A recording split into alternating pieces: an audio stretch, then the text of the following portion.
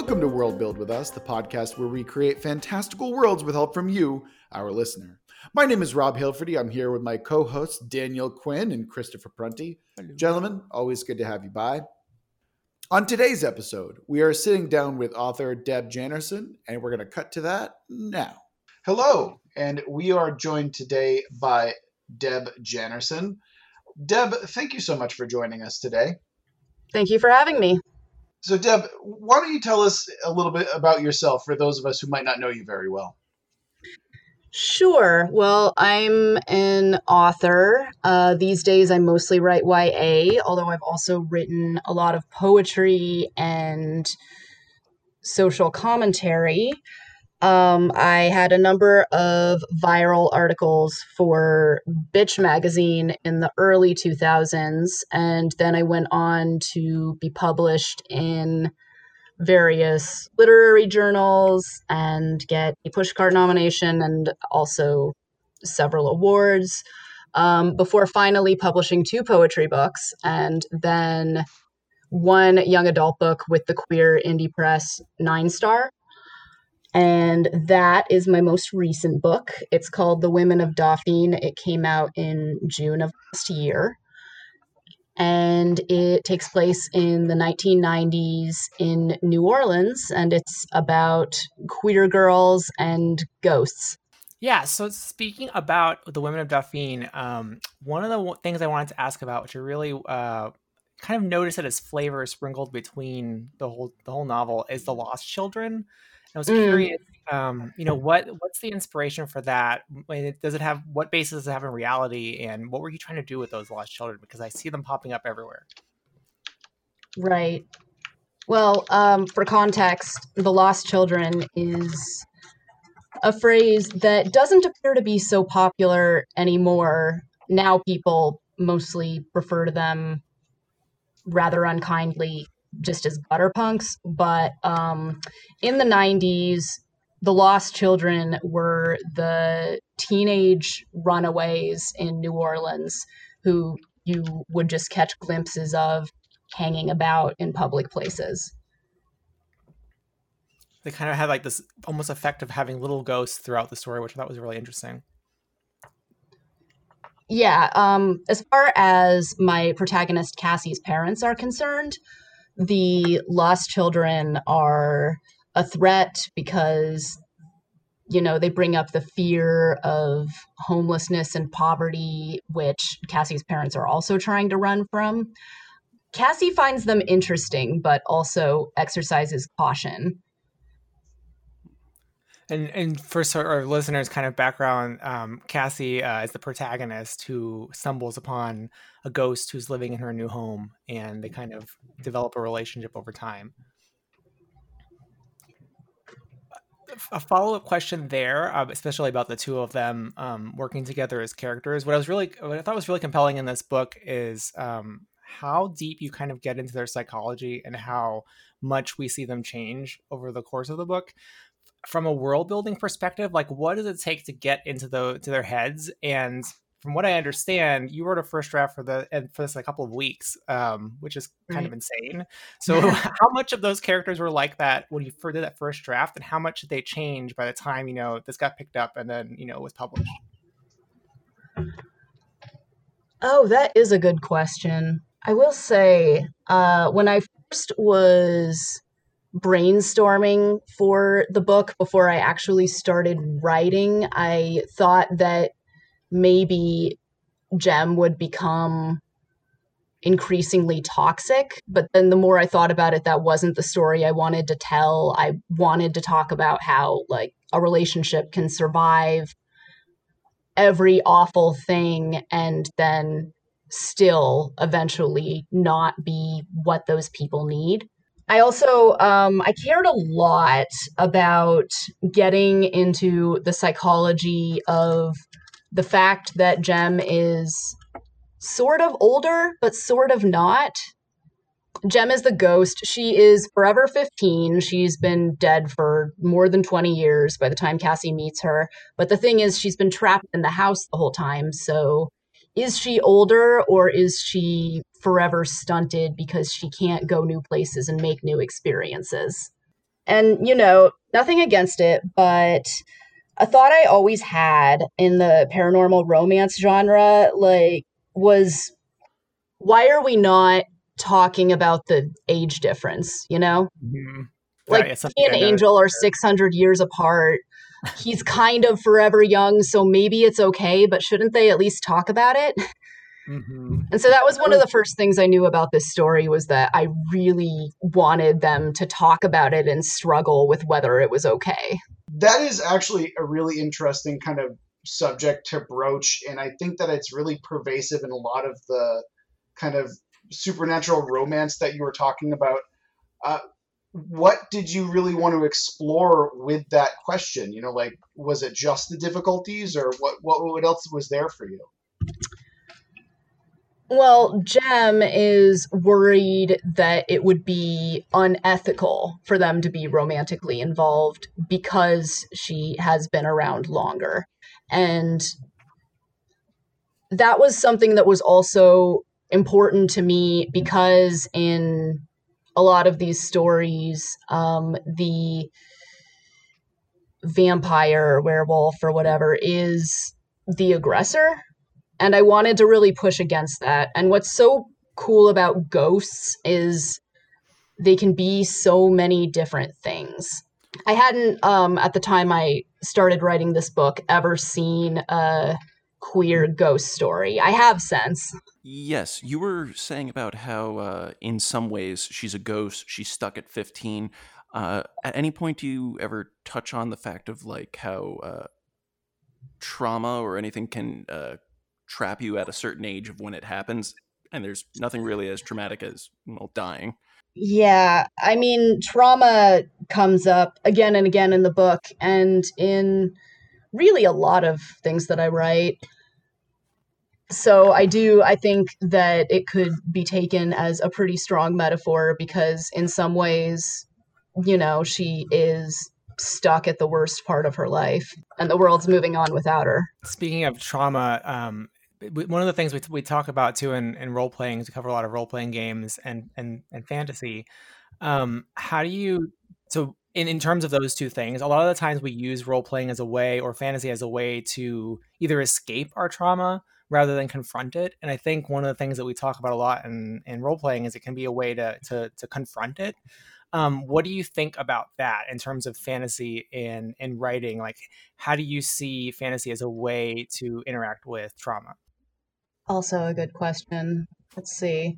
I mean, I think it's as valid a way to deal with it as any. I don't necessarily see fantasy as an escape. I think that what makes genre fiction really good is how much it has to do with our lives, despite often not even being set in the same universe. Yeah, so I was wondering, because it seems like when I was reading other interviews you've had, you viewed it as a way of interacting with the trauma or confronting it rather than just avoiding or not talking about it or burying it. And so I wondered, like, I want you to expand on that more, only because I feel like in role playing we have an opportunity to do the same thing, because we're creating the story as we go almost. And you're creating your own narrative. Yeah, exactly. Mm-hmm. I often feel that fantasy and the supernatural in general allows us to create a separation enough where we allow ourselves to feel comfortable with it. There's a fantastical element where we can kind of deny the reality of trauma in a certain way, and that makes us feel more okay with confronting it, because in a certain sense there's a disassociation with the absolutely traumatic event that you're experiencing, but you're also allowing yourself to create distance because you can look at it and say, oh, well, this is a fantastical element, this is a ghost, so there's some safety in it. There's something that's less abrasive than if it were just something like something that is purely nonfiction, or at least purely something that's more grounded in reality. Although grounded in reality, I feel like that's a loaded term in and of itself, but that's neither here nor there. Well, I mean, I do think that I process everything that happens by writing about it, and also that, at least for me, like, whatever I need to address will start showing up in my writing. Yeah, I do think that exploring these things through fiction is a very safe and valid way to do it, because sometimes it's easier to care about things that have happened to ourselves by putting them on these fictional characters that we can have empathy for. Books let you inside the character's head oftentimes, which is really cool, because we get to experience as them. I think that one of the strongest things that books do is allow for the creation of empathy. I don't know what it's like to see myself or, see others in another way, but when I read a book, I feel like I can at least get a glimpse of what it might be like. It's something that you have to be wary of, obviously, because you don't want to take that for granted, but it's also one of those things that I think makes you a kinder person, or at least someone who's more curious about the world and other viewpoints anyway. Absolutely.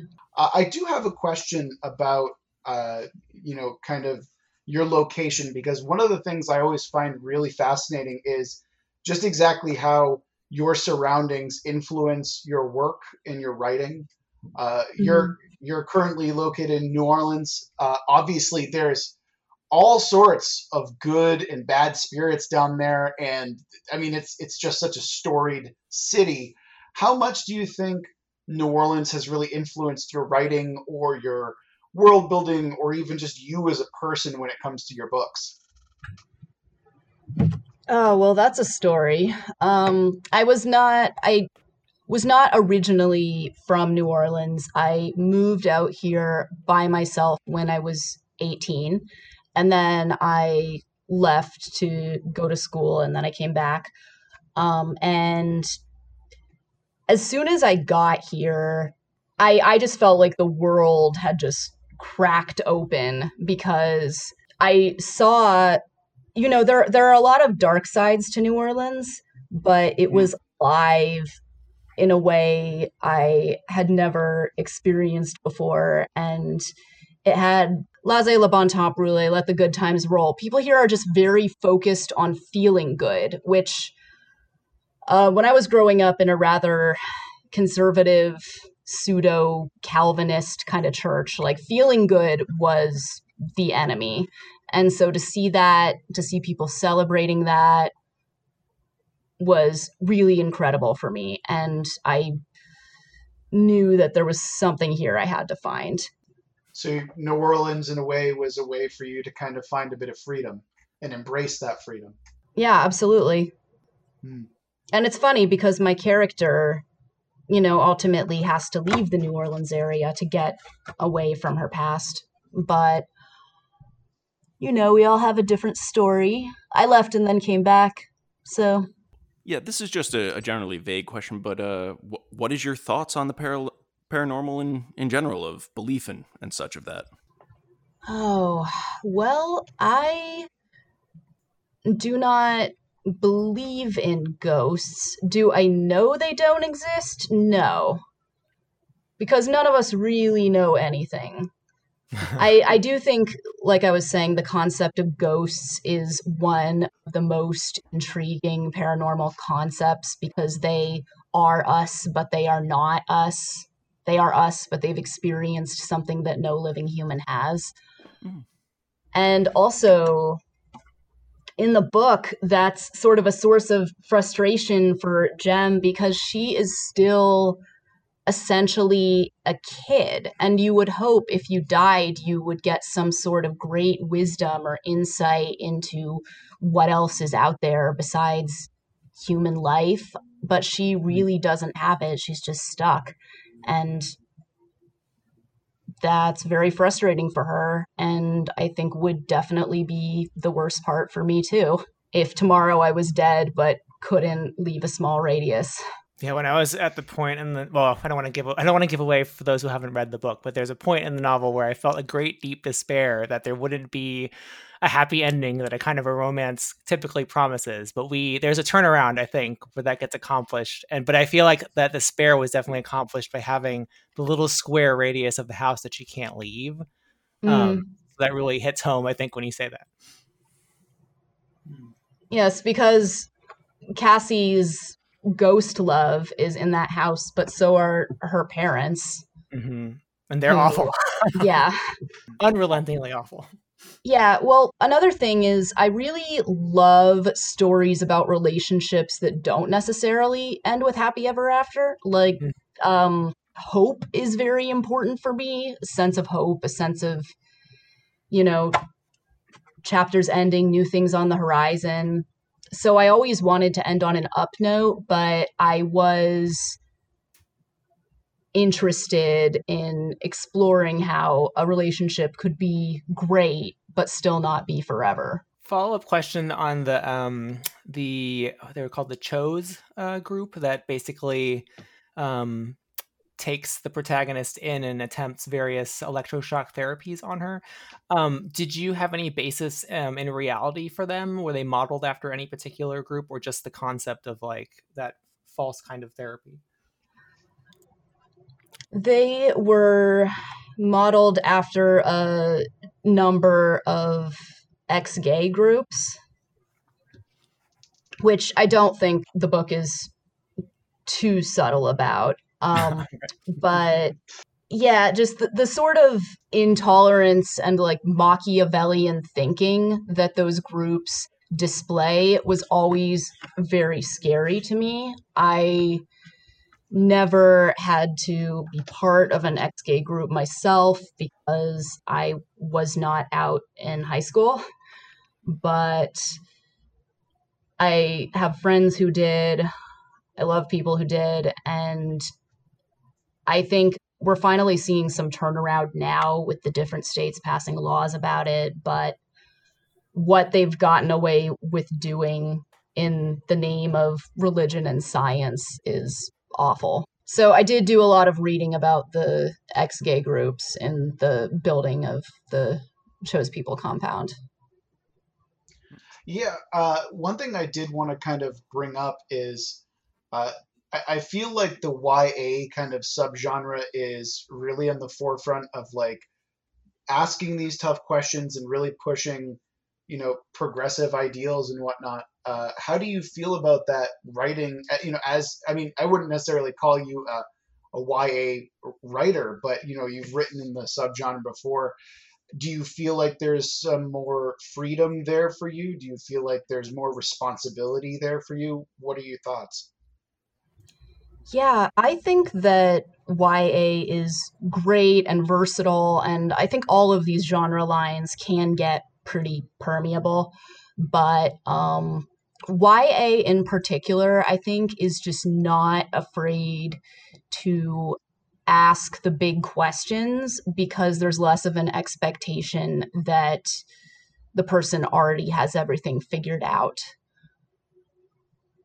I think YA has this opportunity to push back against the ways that we're told we need to conform in our adolescence because all these teenagers are asking why, and the older people don't really have reasons beyond this is the way it's always been.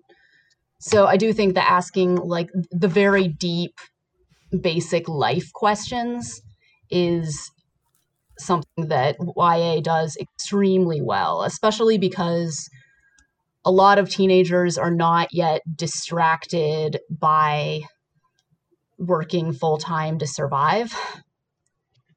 Yeah.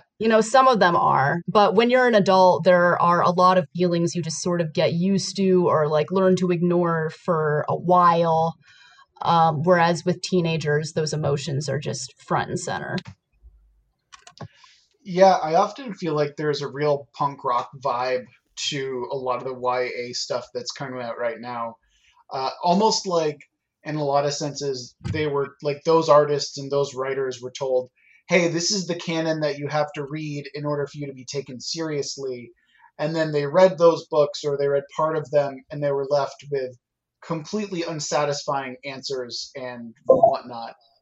And I just feel like it's a real kind of countercultural movement, which I find really fascinating.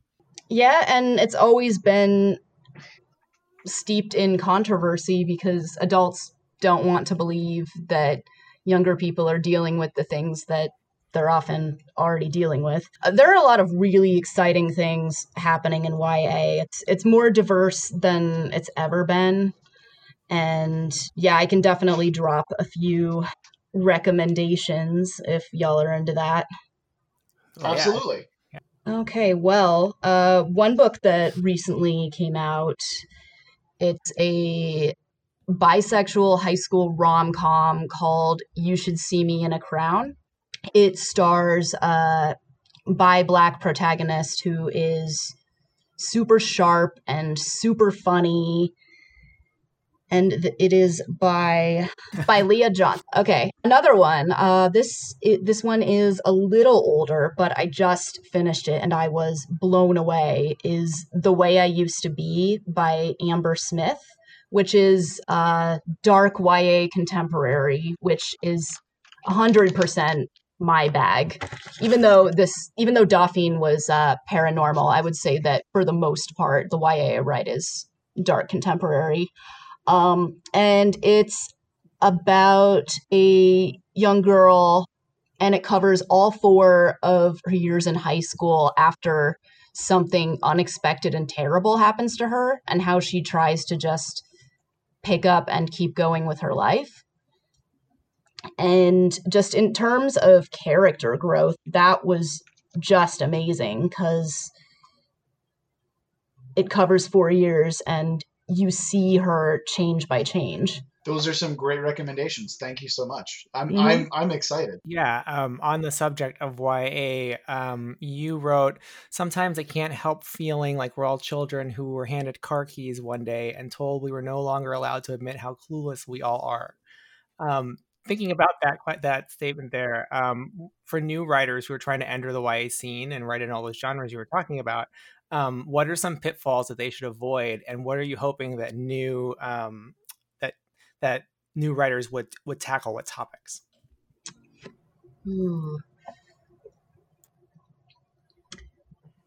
Well, I do think that we are all basically children, and just it stopped becoming acceptable at some point to admit that we weren't really in control, because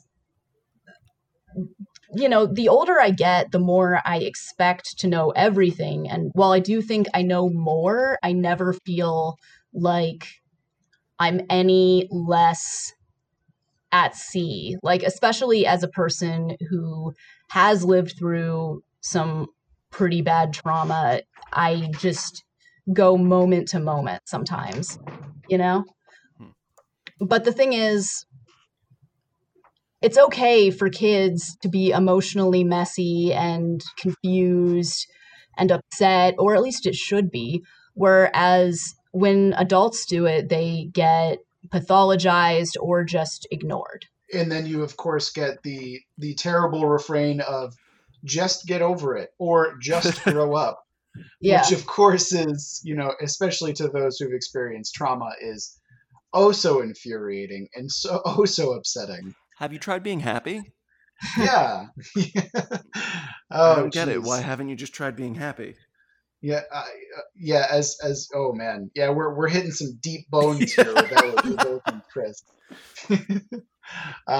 Many a conversation sitting down with my otherwise very normal family and just asking me, "Hey, why don't you just not think about those things?" And it's like, oh yeah, I just never thought about that. I'm going to go write my journal. My for God, 20 you're pages. right. Yeah, exactly. I don't know. I do find that, like, something about writing in particular allows for the exploration of trauma that I find so appealing. And I think that what I find so admirable about works like yours is the idea that you don't talk down to children and you don't talk down to teenagers, because of course they're in a lot of ways they're a lot wiser than people give them credit for. And they're still experiencing those same feelings that a lot of people, adults even, can't cope with and can't really process. So I find writing like yours to be really fascinating, and frankly something that I kind of wish I had when I was younger. I when I was younger, it was mostly pure escapist fantasy that I was interested in, but something that would have forced me to confront something I think would have helped a lot more in terms of processing. So I find work like yours to be really, really cool, frankly, and really brave and necessary when it comes to helping people process and discover things about themselves they wouldn't have otherwise known.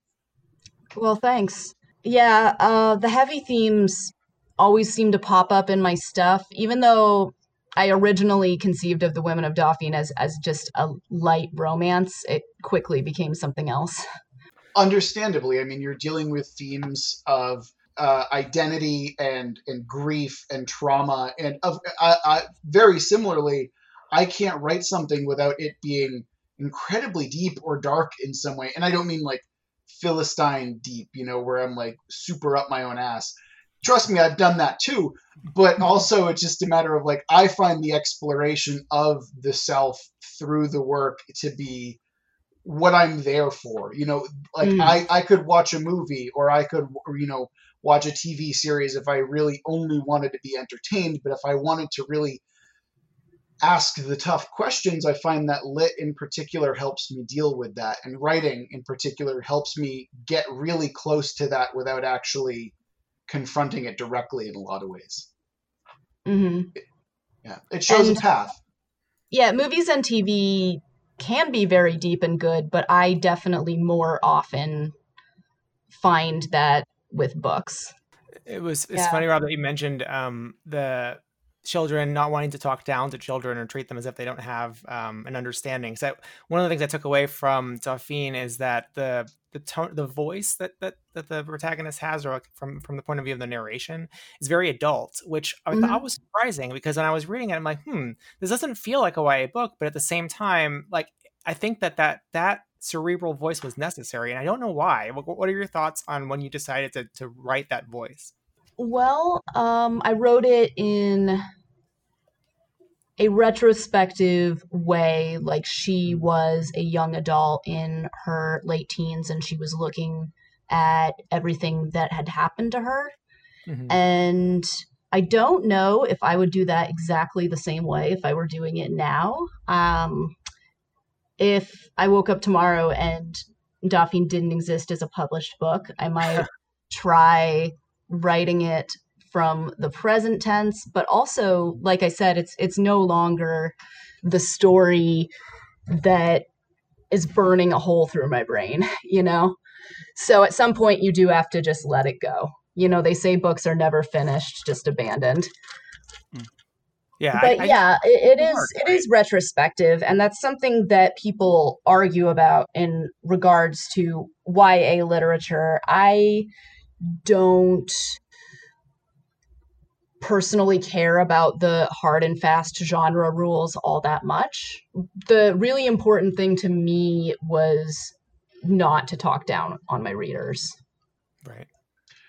We had on the creators of a doom metal RPG recently, and one of my favorite takeaways was them basically saying fuck the rules to just about everything. So I find that the irreverence towards genre lines is becoming a thing that is like, why do we have these in the first place is often what gets asked.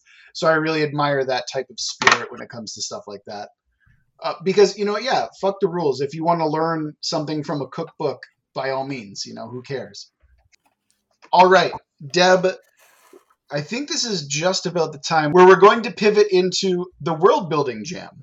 Now, for those of you who don't know how this works, we're going to roll some dice to figure out the genre, whether it be between science fiction, fantasy, horror, modern day, romance, or a combination of the two. Then we're going to roll the subject, whether it be an item, a monster, a place, a historical figure, an event, or again, combining two of them. Then we're going to figure out the theme, whether it be between madness, sacrifice, love, metamorphosis, pride and honor, the unspeakable, triumph, and hope. Then once all that's done, we're going to create a scenario based around those dice rolls. And then after all that, we're going to roll a d20 and just throw in a twist to fuck it all up. So let's go ahead and get this started. First up is the genre. That's going to be science fiction. All right. Next up, we have the subject. Oh, that's a roll 2 and combine. So let's see what we get here. We have a monster and historical figure. All right. Ooh. Do not say it. That's weird. All right. Next, we have the theme, and that theme is pride and honor. Ooh. All right. So, Deb, you are our honored guest. With all that in mind, we have a science fiction genre with a monster and historical figure with the theme of pride and honor. So why don't you go ahead and start us off? Well, my first question, is the monster the historical figure, or is that up to us? It's entirely up to us. Mm-hmm. So if you wanted to have, I don't know, like Abraham Lincoln, America's first Bigfoot, you have that option. You have all sorts of different options. But remember, they're also in a science fiction genre. So maybe it's Abraham Lincoln, the world's first Bigfoot astronaut. You know, who knows? Monster created in a lab. Hey, there we go. All right, I like where we're going already. Cloned Bigfoot Abraham. No, I don't want. Okay, who's the historical figure? Well, you can make that up. Essentially, you can make the monster and historical figure just because it's the first to do this, or it's, maybe it's, for example, right? Frankenstein's monster would be an historical figure if it was introduced into the modern world because it's the first, patchwork man, so to speak. Sure. Well, but in that case, all monsters are historical figures then, right? Not necessarily. You can have some generic-ass vampires, for sure. Because if you're in a world where monsters are commonplace, then... Yes, exactly. Sure. Okay. What makes a troll different from a historical troll, I suppose, is the question that we're really asking here. One has a top hat. Maybe the lab-created monster becomes a celebrity or a politician? Oh, yes. I'm loving that. We're talking about pride and honor. Yeah, absolutely. I'm loving that direction so far. All right, cool. Celebrity or politician? Which one? I'm into celebrity. I'm actually thinking like influencer when it comes to celebrity. Oh, like Instagram? Oh, yeah, something like that, for sure. Yeah. Okay. And made in a lab. Okay, so then what's the monster selling or trying to sell? Or are they just a model? Are they like the quote unquote genetically perfect being and you can, get gene therapy to look like them? Are they a literal poster child of gene therapy? I like that. Do they even exist? Because if people are only seeing them on Instagram, then maybe it's it could be like the hologram singers. Right. Yeah. I was thinking that clones grown in a lab that only last so long. That's actually kind of what I was thinking. There's like a particular shelf life, or like a Logan's Run where you look down and there's like a crystal blinking. And it's like, oh, you're 20? Oh, guess what? Your time is up. You got to go. You're no longer influential. Sorry. That kind of thing. 20, huh? Well, I mean, look, I truly believe that in social media, you stop being relevant once you hit 21. So that's why I'm not on social media. I'm still hip. I'm cool. Uh-huh. Yeah, I'm lit. Don't you know? Yeah. Anyway, TikTok instead of Instagram, because I don't understand TikTok. TikTok is basically Vine, but with more Chinese like spy technology based in. I don't even know. And younger, like yes, Vine, demonstrably younger for adolescents. Oh, imagine shorter YouTube clips that you can quickly upload. Okay, so what you're telling me is that we have a TikTok star or whatever future equivalent of TikTok is. And they are lab grown. They're the first monster that is a celebrity, and they have a timestamp basically. So is this one monster, or is it multiple monsters, or actually is it the same monster who's essentially reborn over and over again in a younger body each time? Ooh, what if they made one monster and thought they were a success and then made a bunch of others, and then the first one started showing signs of deterioration. Like it's a little flowers for Algernon, but I like it. I actually like that. Yeah, I like that a lot because it's a matter of, I mean, we can talk about the consumptive nature of social media in general. I like that a lot. Cool. Is that monster still around and maybe like blowing the lid on this whole operation? Well, I think what we need to do is roll some dice and see what the twist is, and then we can kind of go from there. I can also see it kind of be where they don't tell them that they have this like time limit. Mm-hmm. And I think that could be a very like depressing train of where you're just like, oh, I thought I had my whole life in front of me and this is all I've done. And they're like, no, you're only bred to be 13 to 21. And then actually that's like a body horror movie when it's telling it from the perspective of that influencer who doesn't know what's happening to them. Mm-hmm. Oh, yeah. Fake memories and everything. Oh, it reminds me a little of the movie Moon, which I love. Yeah, I love that movie. Oh, that's a great movie. That's such a good movie. Yeah. All right, so we're going to go ahead and roll the twist die and see what happens. So I'm going to roll a die. Everything you know is a lie. Come on. Oh no, we have to roll another theme and then mix it in. So let's see what we get for another theme. Okay. No, because each twist is unique, Daniel. Otherwise, it wouldn't be a twist. Every day I'm stunned by this. All right, so let's see what we get for our new theme. Love. Perfect. Let's throw in some love. How do we add in some love to this TikTok influencer's life, even with a short shelf life? Also, what's the pride and honor exactly? Like, pride, social media. That could be explained pretty easily. Yeah, I feel like social media. Honor, that's nebulous enough. We can focus more on the pride aspect of that theme as opposed to honor. But if you want to get into honor and love, we more than happy to. Falling in love with the same person through each iteration of your creation. Oh, that's honorable. So it's always the same character then? Just recycled, or are there a bunch of them? It's always a different like aspect or a different character, but he always seems to fall in love with the same person, and that person has this weird feeling of where do I stop interacting with them because I just know it's going to end. So one person knows that you're actually dating the same person over and over again, but that person thinks that he's falling in love with multiple people for the first time over and over again. Yep. I feel like there's some really cool stories, especially because I imagine that with the TikTok influencer, it's not going to be the same age or gender or even nationality each time. So we can kind of switch around what that might look like. And you can explore what love actually is through this kind of weird TikTok medium. It could be a series of short stories, like told from different angles in that way. Do they only communicate through TikTok?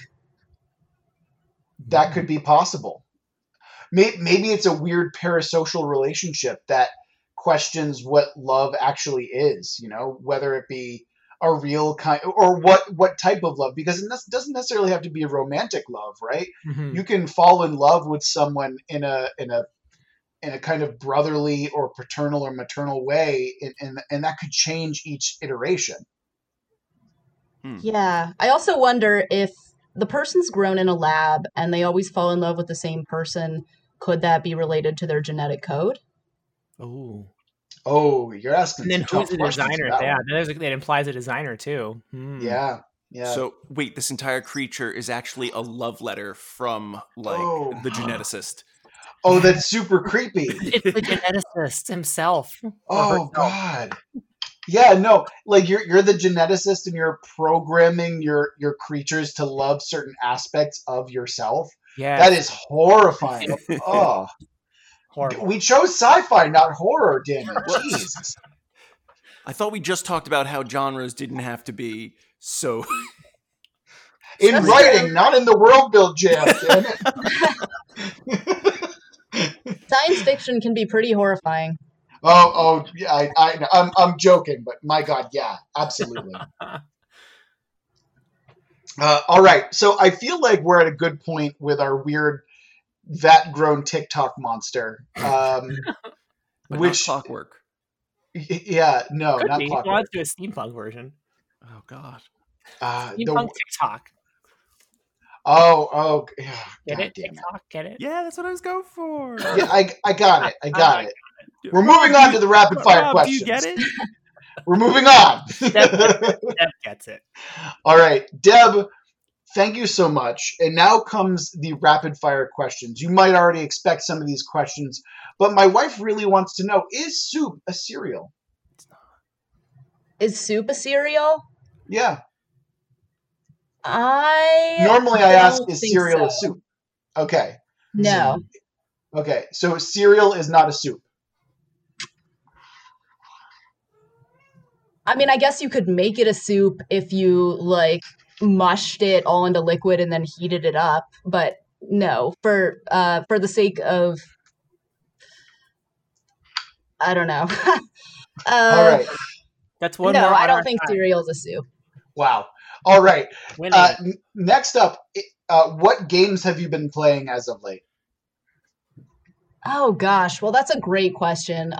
When the pandemic started, my wife and I decided that we would play all the board games in our house, and we have more than I think either of us ever realized. We still haven't made it to all of them, but let's see. I do love the card game Set, and earlier this pandemic, I replayed some of the Kingdom Rush games, which I love. It's great tower defense. And now I'm playing Bloons game. Oh my goodness. Yeah. Wow. Are you a fan? I have sank so many hours into Bloons, yes. It's the Adventure Time version. Oh, that sounds even better. Don't you tempt me with an Adventure Time Bloons game. It's free too. I'm moving soon. I can't do this. Just have it shipped to your new address. Oh my God. You know what I love is playing games while I'm listening to audiobooks. Double content, you know?